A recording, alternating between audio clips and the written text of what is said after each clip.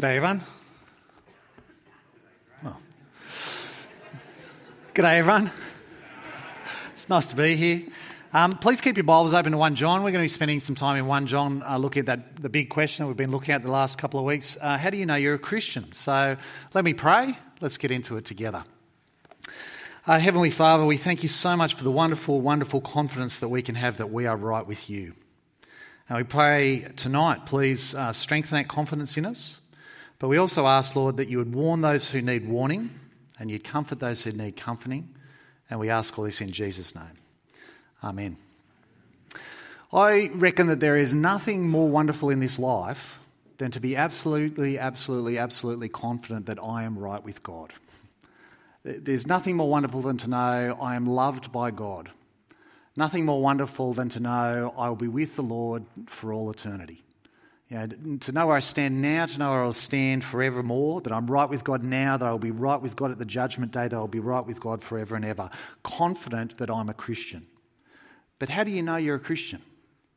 How can I be confident that I'm a Christian? Well, the letter of 1 John that Hannah just read a bit for us from is written for just such a purpose. If I could give the book of 1 John a title, I think the title that I'd give it is Be Confident. Be confident, because it's a letter to, amongst other things, build deep confidence in God's people. Look with me at a key reason that John gives for writing this letter. Look in chapter 5, verse 13. Open it there. If you haven't opened it, come back to chapter 5, verse 13. John says, I write these things to you who believe in the name of the Son of God, so that you may know that you have eternal life. I'm writing this letter to you guys so that you may know, be sure, be confident that you have eternal life. 1 John is a letter written by the Apostle John to a group of Christians whose faith has been shaken. So they're part of a church or a group of churches where a heresy has come through. False teachers have come in, taught false teaching. A bunch of people from the church have heard it, believed it, followed them, and left the church with them. Now, if you're still in that church, how are you feeling, do you think? Frightened? Shaken? Perhaps questioning? Perhaps doubting? Am I really right with God? Can I be confident that I'm really a Christian? Am I eternally secure? And so the Apostle John writes to this church to say, be confident. Be confident that you are a Christian, you are right with God, you are safe with him forever. And the way that John firstly does that is to get them to look at themselves and see that in their life there is evidence that they do belong to Jesus. See, how can I be confident I'm a Christian? Well, firstly, by seeing evidence in my life that I belong to Jesus. You see, what the Apostle John does in his letter to these Christians is to give them 3 tests to take. And if they take these tests and they pass these tests, they will show themselves to be Christians. They're the evidence of whether someone is a Christian or not. Imagine you're a teacher. Now, some of you are teachers, I know. And what you do is you set a test for your class, because you know that in your class you've got a bunch of different students. You've got diligent, hard-working students, and you've got the slackers. And so you set a test in order for the diligent students to just cruise through and do it easy. They don't need to do any extra work. They don't need to put in any extra study because they're diligent students. They work hard all the time. They just sit the test, they'll pass the test and go well. In fact, the test is designed so that when they do it and they pass it, it actually gives them an increased confidence, a real boost, a big thumbs up. You're all good. But the slackers, when they sit the test, it's going to sort them out. They're not going to pass. It's actually going to show them for what they are, which is people who are pretending to be students but aren't actually studying at all. And it'll give them the big thumbs down. Now, that's similar in 1 John. 3 tests are designed to do 2 things simultaneously. Firstly, to show that those who have left the church believing the heresy, when they try to take those tests, they fail the tests and show themselves never to have been true believers at all. And 2, secondly, the tests are designed to show that those who have remained in the church will pass the tests. And so they can have confidence that they are God's children. Big thumbs up. And so John doesn't give the test to those remaining in the church wondering about whether they might fail. No, he gives them the test confident that they will pass the test. In fact, he gives them the test so when they do pass the test, they themselves might have renewed and reinvigorated and reinforced confidence in their salvation. They'll have the big thumbs up. You are truly a Christian, so be confident. The 3 tests that John gives are 3 evidences someone is a Christian, and they're a bit like 3 legs of a stool. You need all 3. If the stool is a three-legged stool, two legs won't cut it. You sit on it and it falls over. And so if we see these three things in our life, it gives us confidence. I'm someone who is right with God. I belong with him. I'll be with him for all eternity. And the three tests, the three evidences are belief, obedience, and love. Belief in the truth, obedience to God's commands, love for God's people. So let's look briefly at each leg. Leg one, belief in the truth. See, the first test of whether someone is a Christian is whether they believe the truth about Jesus. Because to step away from the apostolic teaching about Jesus that we have in our New Testament is to step away from Jesus himself. Look with me at a couple of the passages about this. Still in chapter 5, have a look at verse 5. Who is it that overcomes the world? Only the one who believes that Jesus is the Son of God. How do you know someone's truly a Christian? How do you know someone has overcome the sinful, rebellious world and will be with God forever? It's only the person who believes that Jesus is the Son of God. Come with me, chapter 2, verse 22.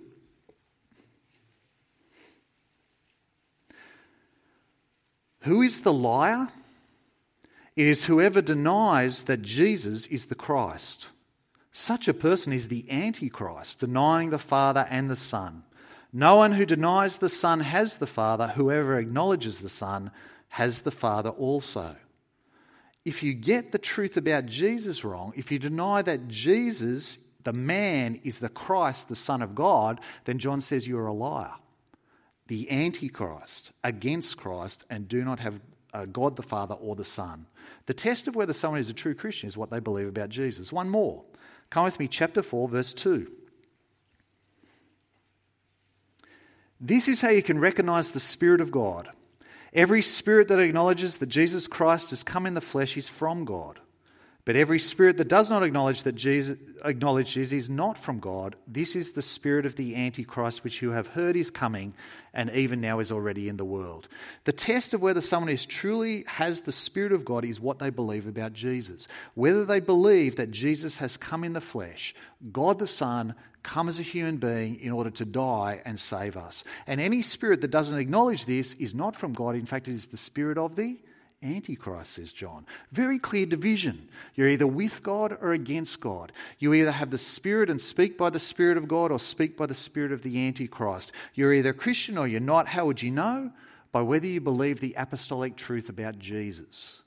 And in all this, John is writing into a particular situation in a particular group of Christians about a particular heresy. And we don't have all the details, but you can reconstruct a bit of it from the letter. And it seems that the heresy in this church is that Christ only appeared to be a human, but didn't actually become one. And so it's a false teaching that denies the incarnation, that denies that God, the Son, became a human being while remaining fully God, and so denies our need for his atoning death in our place. And a number in the church had believed it and so left. And so John writes this to the true believers remaining in the church to say, this is the test of whether someone is truly a Christian or not. And you know all those people who have left the church? They failed the test because they've let go of the fact that Jesus is God. He is the Christ. And you know be confident because you continue to believe these truths. The mark of a true Christian is leg one. They believe the truth about Jesus. And so if you can look at your life and see that that leg, along with the other two legs, are in place in your life, you can sit on the stool, which is the I'm right with God stool. You can sit on it with confidence, knowing that you are a Christian. Leg two, obedience. The second clear test of whether someone is a Christian or not is whether they obey God. Now, not perfectly, but a clear orientation towards obedience to God as their Heavenly Father. And if someone lives consistently in disobedience towards God, doing whatever they want with their lives without regard to God, if Christ is not their Lord who they obey, then they show themselves not to be true Christians at all. Again, the group who has left the church, when they take this test, fail and show they are not those who obey Christ. Whereas those who John is writing to in the church, and any Christians who obey God, pass the test and should be confident that they are God's people. Again, right through the letter, let's look at a couple. Come with me to chapter 2, verse 3.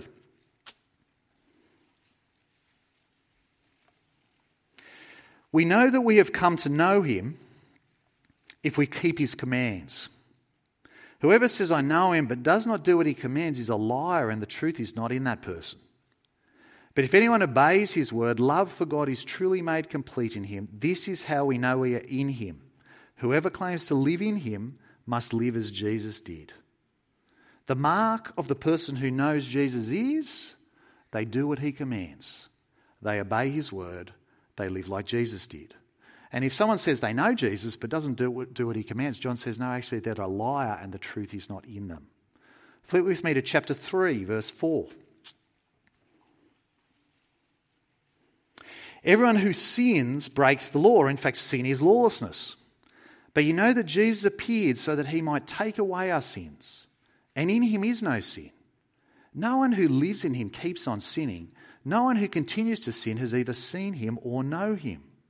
We know that the reason that Jesus came was to cleanse us of our sin. In fact, you look at Jesus and in him is no sin. And so if someone then continues in a life of sin, unconcernedly doing what's sinful, they show they're not with Jesus. Jesus doesn't live with them. They don't know him. Jump down to verse 9. No one who is born of God will continue to sin because God's seed remains in them. They cannot go on sinning because they have been born of God. This is how we know who the children of God are and who the children of the devil are. Anyone who does not do what is right is not God's child, nor does anyone who does not love their brother or sister. No one born of God continues to sin. And the person who does continue in sin shows himself, John says, to be a child of not God but the devil. Now, this is not about perfect obedience. This is not about being sinless and perfect in all things. Earlier in the letter, John says, when you do sin, we have an advocate to the Father in our defence. Come to him and confess your sins and you will be forgiven. We do sin. This is about the core shape of your life. Is my life an obedience to God shaped life? Second mark of a true Christian, second leg, obedience. And so if that leg and the other two legs are in place in my life, then I can sit on the I am right with God stool with confidence. I am confident I'm a Christian. Leg 3, love for one another. The third clear test of whether someone is a Christian is whether they love other Christians. Not perfect love, not always getting it right, but genuine practical love for God's people. Because if God loved me so much that he laid down his life for me, and I've truly appreciated that, how can I go on living without love for other people, particularly my brothers and sisters? Christians are to exhibit a real, genuine, practical love for others, particularly the believers. And so John gives this as a test. You can tell a true Christian by whether they love other Christians. Again, it's right through the letter, but a couple of key passages. Chapter 3, verse 11. For this is the message you heard from the beginning. We should love one another. Don't be like Cain, who belonged to the evil one and murdered his brother. And why did he murder him? Because his own actions were evil and his brothers were righteous. Don't be surprised, my brothers and sisters, if the world hates you. We know that we have passed from death to life because we love each other. Anyone who does not love remains in death. Anyone who hates a brother or sister is a murderer, and you know that no murderer has eternal life residing in them. This is how we know what love is. Jesus Christ laid down his life for us, and we ought to lay down our lives for our brothers and sisters. So if anyone has material possessions and sees a brother or sister in need but has no pity on them, how can the love of God be in that person? Dear friends, let us not love with words or speech, but with actions and in truth. John says, you know that you've passed from death to life if you love one another. And if you don't love your brothers and sisters, it shows that you actually remain in death. And the love that we're to have for each other is, verse 16, like the love of the Lord, who laid down his life for us. A love that does practical things for each other, so that verse 18, it's not merely with words and speech, but in action and in truth. One last passage. Come to chapter 4, verse 7. Dear friends, let us love one another, for love comes from God. Everyone who loves has been born of God and knows God, and whoever does not love does not know God, because God is love. This is how God showed his love among us. He sent his one and only Son into the world that we might live through him. This is love, not that we loved God, but that he loved us and sent his Son as an atoning sacrifice for our sins. Dear friends, since God so loved us, we also ought to love one another. No one has ever seen God, but if we love one another, God lives in us and his love is made complete in us. Again, John says that love for each other as Christians is just not an optional extra. If we don't love each other, it shows that we haven't been impacted by Jesus' love for us and shows that in the end we don't actually know God at all. Now again, this isn't about being perfect in the way that we love God's people. This is about the core shape of your life. Is my life a love for God's people-shaped life? The mark of a true Christian is leg 3, love. And so if that leg, along with the obedience and the belief legs, are sitting in place, you can sit confidently on the top of the I'm right with God stool. I can be confident that I'm a Christian. 3 legs of the stool: belief, obedience, love. Not perfect, but present and growing. 3 legs designed to give God's people confidence that they are God's people. 3 legs that show evidence of the Holy Spirit's work within them. I don't know if you've ever had this experience where you wake up in the morning and you go out and you go to nuke something in the microwave and nothing happens. There's no little clock, it's not working. Microwave's busted. Got to buy a new microwave. And then someone else says, actually, the toaster's not working either. And you think, try the lights. The lights aren't working. And so you come to the conclusion, blackout. There's no power coming to the house. The microwave, the toaster, the lights all only work because there's power running to them. And so if they're not working, you wonder whether they're actually receiving any power at all. Same with the Christian life. The person connected to God will, by the Spirit of God, believe the truth, grow in love, grow in obedience. And if over time there is no evidence of these things, you have to wonder whether that person is connected to the power at all, whether that person is connected to God at all, whether the Spirit is at work in that person, or whether they're actually a true believer at all. So, do you like my stool diagram? Helpful, isn't it? Actually, though, if you leave it like that, it's wrong. It's actually wrong. If we just left it there, then our confidence as Christians ultimately rests on us. And that's a real problem. Because if being confident in my salvation rests upon me, I'm always left worrying and wondering and concerned. And thankfully, our confidence doesn't rest ultimately upon us. So let's rebuild the stool as I think it actually should look. And to do that, we need to ask the question again, which is, how can I be confident I'm a Christian? How can I be confident that I'm right with God, forever loved by him as his child? And the answer is, by knowing that Jesus' death has atoned for my sin. See, so far we've seen in 1 John that there are these 3 grounds of Christian confidence. That if we exhibit belief, obedience and love, that we can have confidence that we're Christians. But these grounds for confidence, while absolutely necessary, are additional and inferior grounds for confidence. Are supporting evidences that we're right with God. There is actually a stronger, deeper, more secure reason for confidence, and that reason is the foundational basis of Christian confidence, and that is the death of Jesus has atoned for all my sin. Because his atoning death is what actually solves my problem and makes me right with God. See, there's actually only one leg to the stool. And this leg is the central leg, the weight-bearing leg. The pole right in the centre that's bolted to the seat and that's cemented into the floor. I don't know if you ever sat on a bar stool like that somewhere where it's actually cemented into the ground, immovable, unshakable. What is it that ultimately gives me confidence that I'm a Christian? What is it that ultimately means that I can sit on the I am right with God's stool and know that it won't move, it won't give way, it won't wobble even a millimetre? It's the central weight-bearing pole in the centre, cemented into the ground, secure and unshakable, which is the death of Jesus has atoned for all my sin. See, I think the stool should actually look something like this. The leg that our confidence ultimately rests upon is Jesus' death for us. Because it's Jesus' death alone that makes us right with God. Not my orthodox belief, not my sacrificial love, not my faithful obedience. No, Christ's death alone in my place. This is the fundamental thing that gives us confidence that we are right with God. Our belief, our obedience, our love are additional and inferior evidences that I'm right with God. Supporting evidence that I'm right with God because they show that Jesus' death on the cross for me has worked, has impacted my life in such a way that it's starting to show. And so they're not really legs at all. I've made them support struts.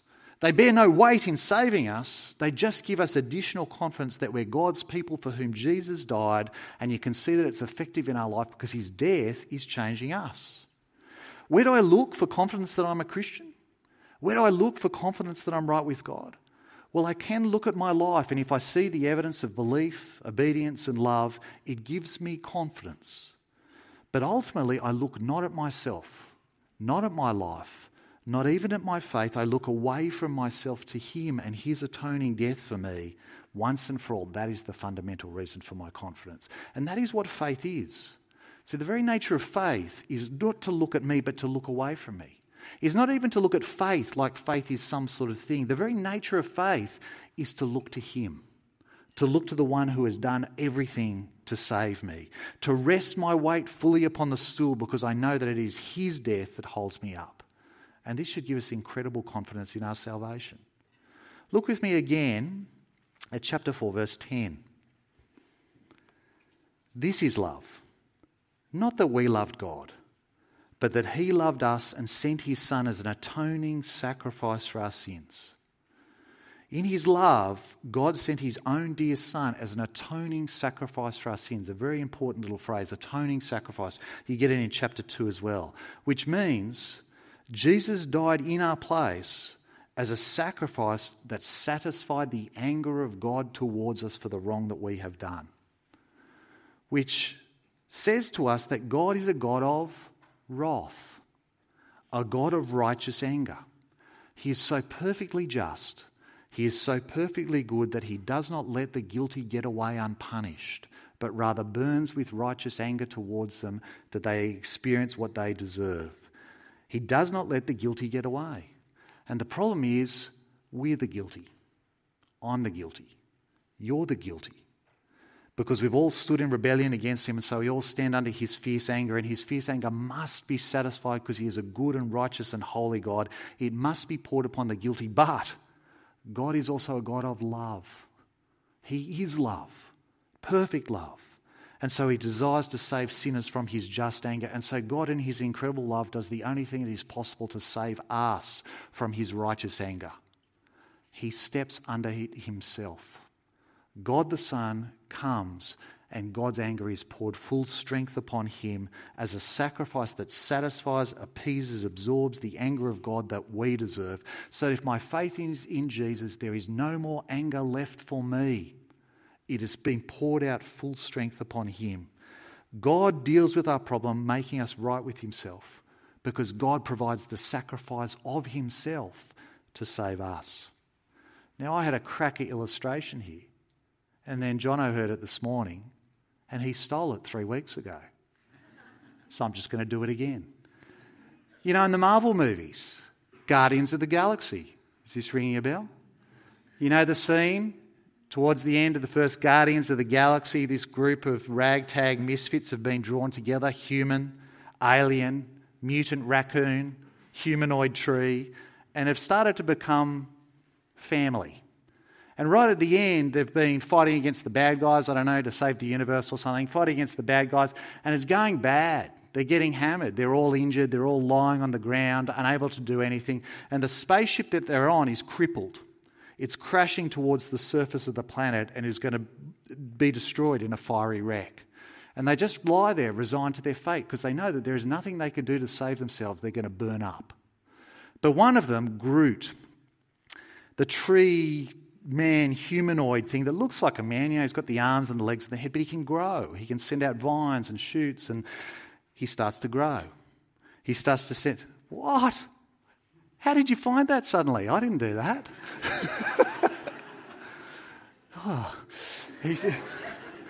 He sends out his vines, his shoots, and he cocoons them around them. He uses his own body to create this sphere, this cocoon, tethers them into the sphere, tethers the sphere into the spaceship, knowing all along when the spaceship impacts the earth and explodes in a fiery ball, he will be destroyed. But as he is destroyed, he absorbs the fury of that impact so that they are saved and live. Now, That's a weird small illustration that illustrates the incredible love of God for us. Jesus is like that sphere, like a cocoon that he wraps himself around us, and God, anger poured full strength upon him, he absorbs it in himself so that in his destruction we are saved and live. And how incredible is it that God would love us like that? The God who rules over all things would become a man, would stand under his own judgment for our sin, absorbing the impact by sacrificing himself so that we might live forevermore. And because of this, because our sin has been atoned for and there is no more anger left for us, we've been washed clean. Come with me to one final passage, chapter 1, verse 9.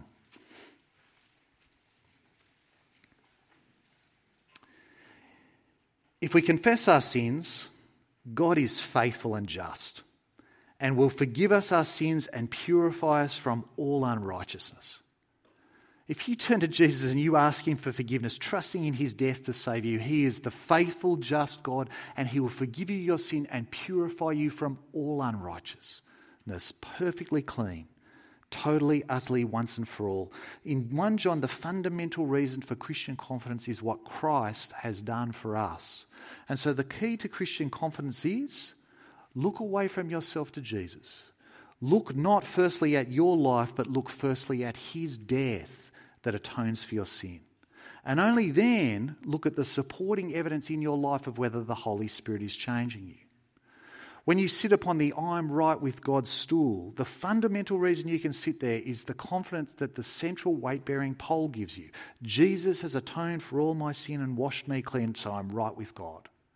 The other struts support and give increased confidence that I can sit safe upon the stool because I know that I'm someone who is right with God because Jesus' death is changing me.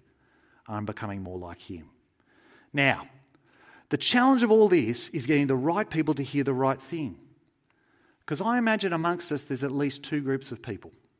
There's those with the calloused or callousing conscience, and there's those with a tender conscience.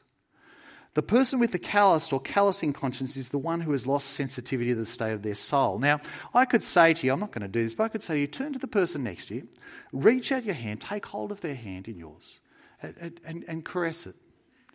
Just gently rub your hand over theirs, feel their palm. Well, some people are doing it. Feel their palm. Some of you would say, your hands are so soft. What moisturiser do you use? Others would say, your hands are so rough and gnarly and like gravel. Feel those calluses.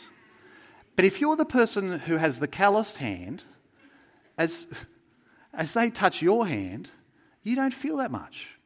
You're not that sensitive because calluses are wonderful things. They protect you from pain, they protect you from injury, but that area of skin gets quite desensitised. Now, it's possible to have your conscience calloused through consistent resistance to the Word of God.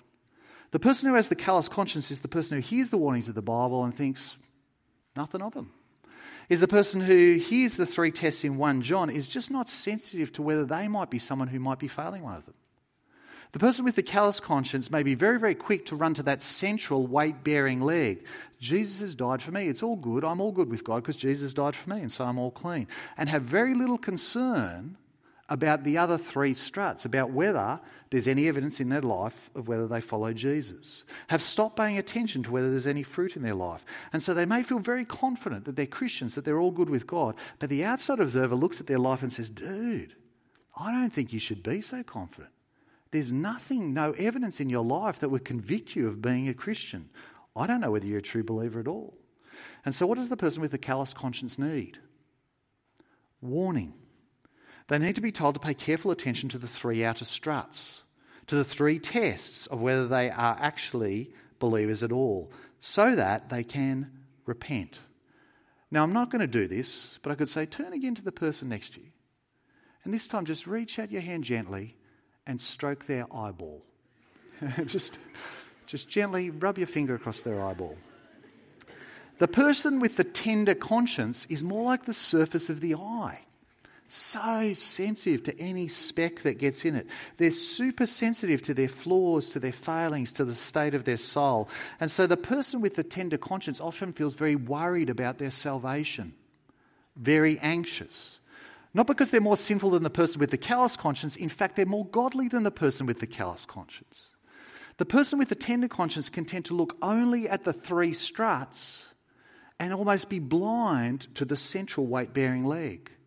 And so be constantly asking, do I really believe? Do I really obey? Do I really love? Am I really a Christian? Could God really forgive me? And they bear a very heavy burden for all the ways in which they feel they've failed. And they're so fixated on those three struts they can lose sight of the foundational leg bolted to the ground, the immovable truth that Christ's death has atoned for our sin. And while they may feel very anxious about whether they're a Christian or not, whether they're okay with God, the outside observer looks at their life and said, I don't know why you're worried. You of all people should not be worried. I can see in your life all sorts of fruit that you're a follower of Jesus. And the very fact that you are so concerned about your relationship with the Lord shows that the Spirit is at work in you. But they find it very hard to see. And so what does the person with the tender conscience need? They need comforting. They need to be told to pay a special attention to the central weight-bearing leg, to the objective reality that Christ's death has atoned for your sin. There is no anger left for you. You are clean before God now and forever. He loves you.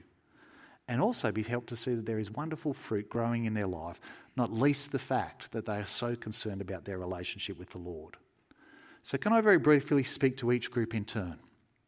Firstly, to those with the calloused or callousing conscience. And the problem is, if this is you, you probably won't think it's you. See, if you're the person who thinks, I'm the person with the callous conscience, I'm the person who needs to be warned, it's not you. You're probably the person with the tender conscience. Rather, it's the person who thinks, I don't know who he's talking to, but it couldn't possibly be me. It's you. You're the person who probably needs the warning. So if you have any sense that you don't need any warnings, please pay careful attention right now. If you're confident you're a Christian, but you're living in unrepentant sin, there are things that you know God does not want you to do, but you just actually, in your heart of hearts, don't care and won't do, and aren't turning to Him, asking for forgiveness, asking for Him to change you, then can I say, be warned. If you're confident you're a Christian but have all sorts of problems and arguments with people, won't forgive people for the little things they've done against you, aren't seeking to care, to give, to serve, to think of others, but are purely self-focused, be warned. If you're confident you're a Christian, but there are things about the gospel which, in your heart of hearts, you just really actually don't truly believe.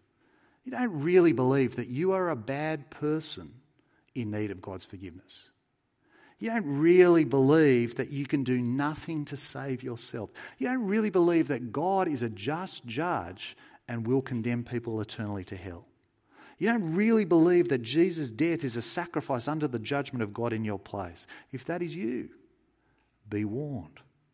If you're confident that you're a Christian, but all the evidence in your life points to the contrary, if you're failing the three tests of John, maybe you shouldn't be so confident. And so can I say to you tonight, please come to Jesus, ask Him for forgiveness, turn from your sin, and you will be washed clean, and He will change you.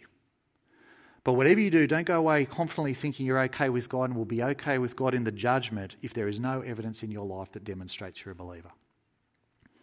Now, can I speak to those who have a tender conscience? And if you have a tender conscience, you probably won't think you're the person with the tender conscience. You'll just be worried about whether you truly believe properly, whether you obey fully enough, whether you love sacrificially enough. If you're worried about these things, this is for you. Please listen. Jesus' death has atoned for all your sin. No more anger left for you. Every sin, past, present and future, has been cleansed, has been dealt with once and for all. How do you know if you're a Christian? You can have confidence that you're a Christian right with God by not looking at yourself but looking at Him, at His death that has satisfied the just anger of God and cleansed you of all sin forevermore.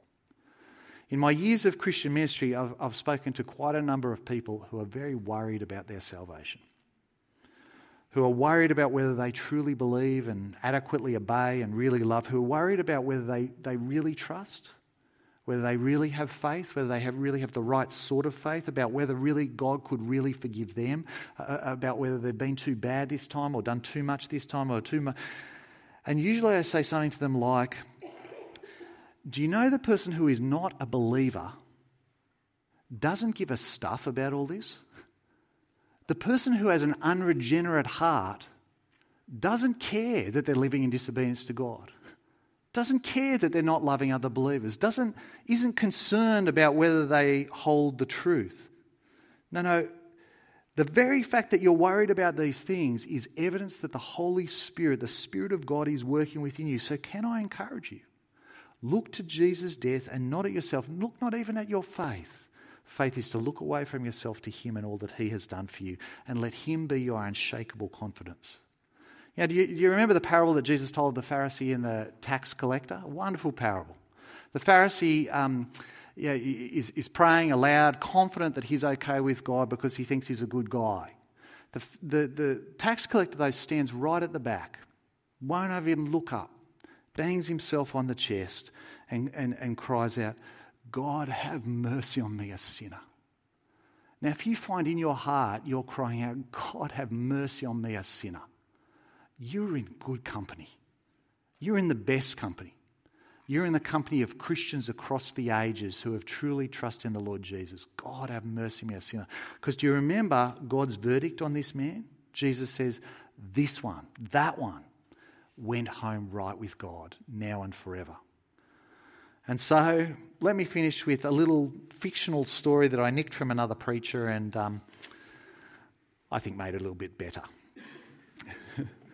It's about one of the criminals who died on the cross next to Jesus. Do you remember the criminal who cries out to Jesus, Jesus, remember me when you come into your kingdom? And Jesus' response to that criminal was, today you'll be with me in paradise. Now here's the fictional bit. Straight after the man dies, he arrives at the pearly gates, make-believe stuff. And the angel standing at the gate with his big scroll, gets his scroll out, looks at him shocked and says, what are you doing here? And the guy says, I don't know. What do you mean you don't know? Well, I don't know. And the angel says, let me get my supervisor. So he walks away and the supervising angel comes over and says, okay, so I have a number of questions for you. Are you clear on the doctrine of justification by faith? I've never heard of it. Well, have you been baptised? Well, sometimes when I get really smelly, I take a bath. Which church did you attend? Church? Did you love other Christians? I never met another Christian. Did you live your life obeying Jesus? Well, I didn't get much of a chance. I spoke to Jesus and then I died and now I'm here. Then on what basis are you here? The man in the middle cross said I could come. The man in the middle cross said I could come. The one who looks to Jesus on the cross is the one who stands free of God's anger, pure and clean and right with God forever. Jesus did it all, and so here's our confidence. In a moment we're going to sing a wonderful song about the great confidence we have because of what Jesus has done for us. This is one of the verses. Now the band's going to start coming up, but as they come up, why don't you have a look at this, have a think about this. I'll pray once the band's up and then we'll sing it together.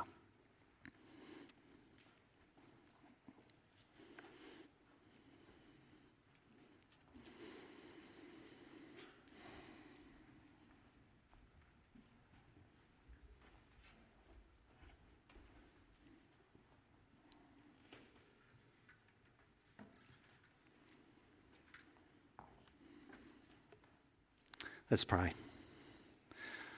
Our Father, we thank you so much for the Lord Jesus and that his death atones for all our sin. Please fill us with all joy and peace and confidence because of this. And please work in us the fruit of salvation, that we would hold fast to the truth, that we would grow in obedience to Jesus, and that our love for our Christian brothers and sisters would abound. And we ask that even this fruit in our lives would also give us confidence that we are his. And we ask this in his name. Amen.